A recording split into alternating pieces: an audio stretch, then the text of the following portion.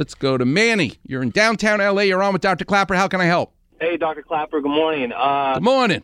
Yeah, I'm an LA resident, so obviously we've been affected by this. What do you do for a living, Manny? I work in the hotel business. I'm in lodging, so it's affecting us tremendously because we expect travel and business, and we've just come to a complete halt. I ate at the pantry this morning. There was nobody there. How could there nobody be at the pantry in Los Angeles? So I said to the lady, God, this is the quietest I've ever seen it. She goes, it's been this way all week. Friday, we had 25 customers. She goes, that's amazing on Friday night. Are you kidding me? Wow.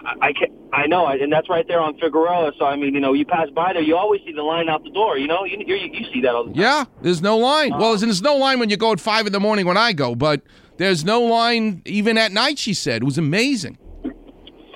It's incredible. My grandmother, who, she was...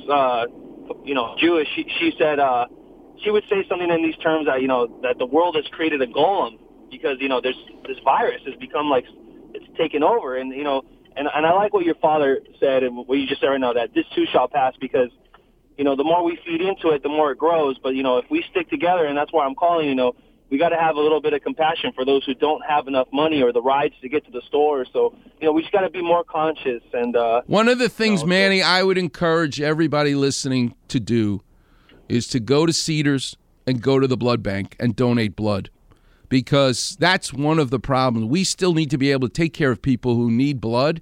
And unfortunately, because the schools are closed, they can't do the blood drive. So I need people to go to the blood bank at Cedars. And here's the other thing. There'll be a prize at the end because you'll get to see one of the sculptures that I made, and you can take a picture and you can touch it while you're there.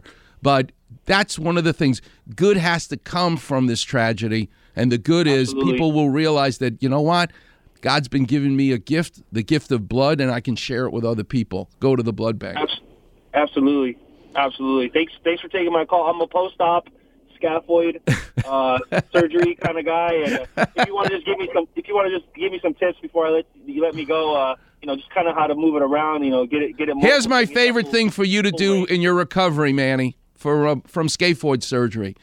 They always talk about putting a rubber ball and squeezing it and what. The greatest thing that I would do for wrist and hand rehab is take a stack of newspapers, put your hand palms down on the top sheet, and roll up that thin piece of paper and crush it into a ball and fill a waste paper basket a day with rolled up newspapers. You do that, it's better than wax, it's better than squeezing a ball.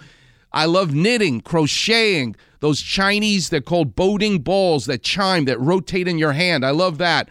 But the greatest thing you can do, Manny, to get back to have full motion and full strength in your wrist after that fracture is crush up a thin piece of newspaper and fill a waste paper basket a day, okay? Thanks, Dr. Cloud. Have a good one, okay? All right. God bless you, Manny. Appreciate it. All right, Warriors, we'll take a break. Coming up next, I got to tell some stories. I got to talk about manipulating a flow. I didn't even do that. All right, coming up next, we'll get into Niagara Falls and Brandon Ingram. You're listening to the one and only Weekend Warriors show here on 710 ESPN.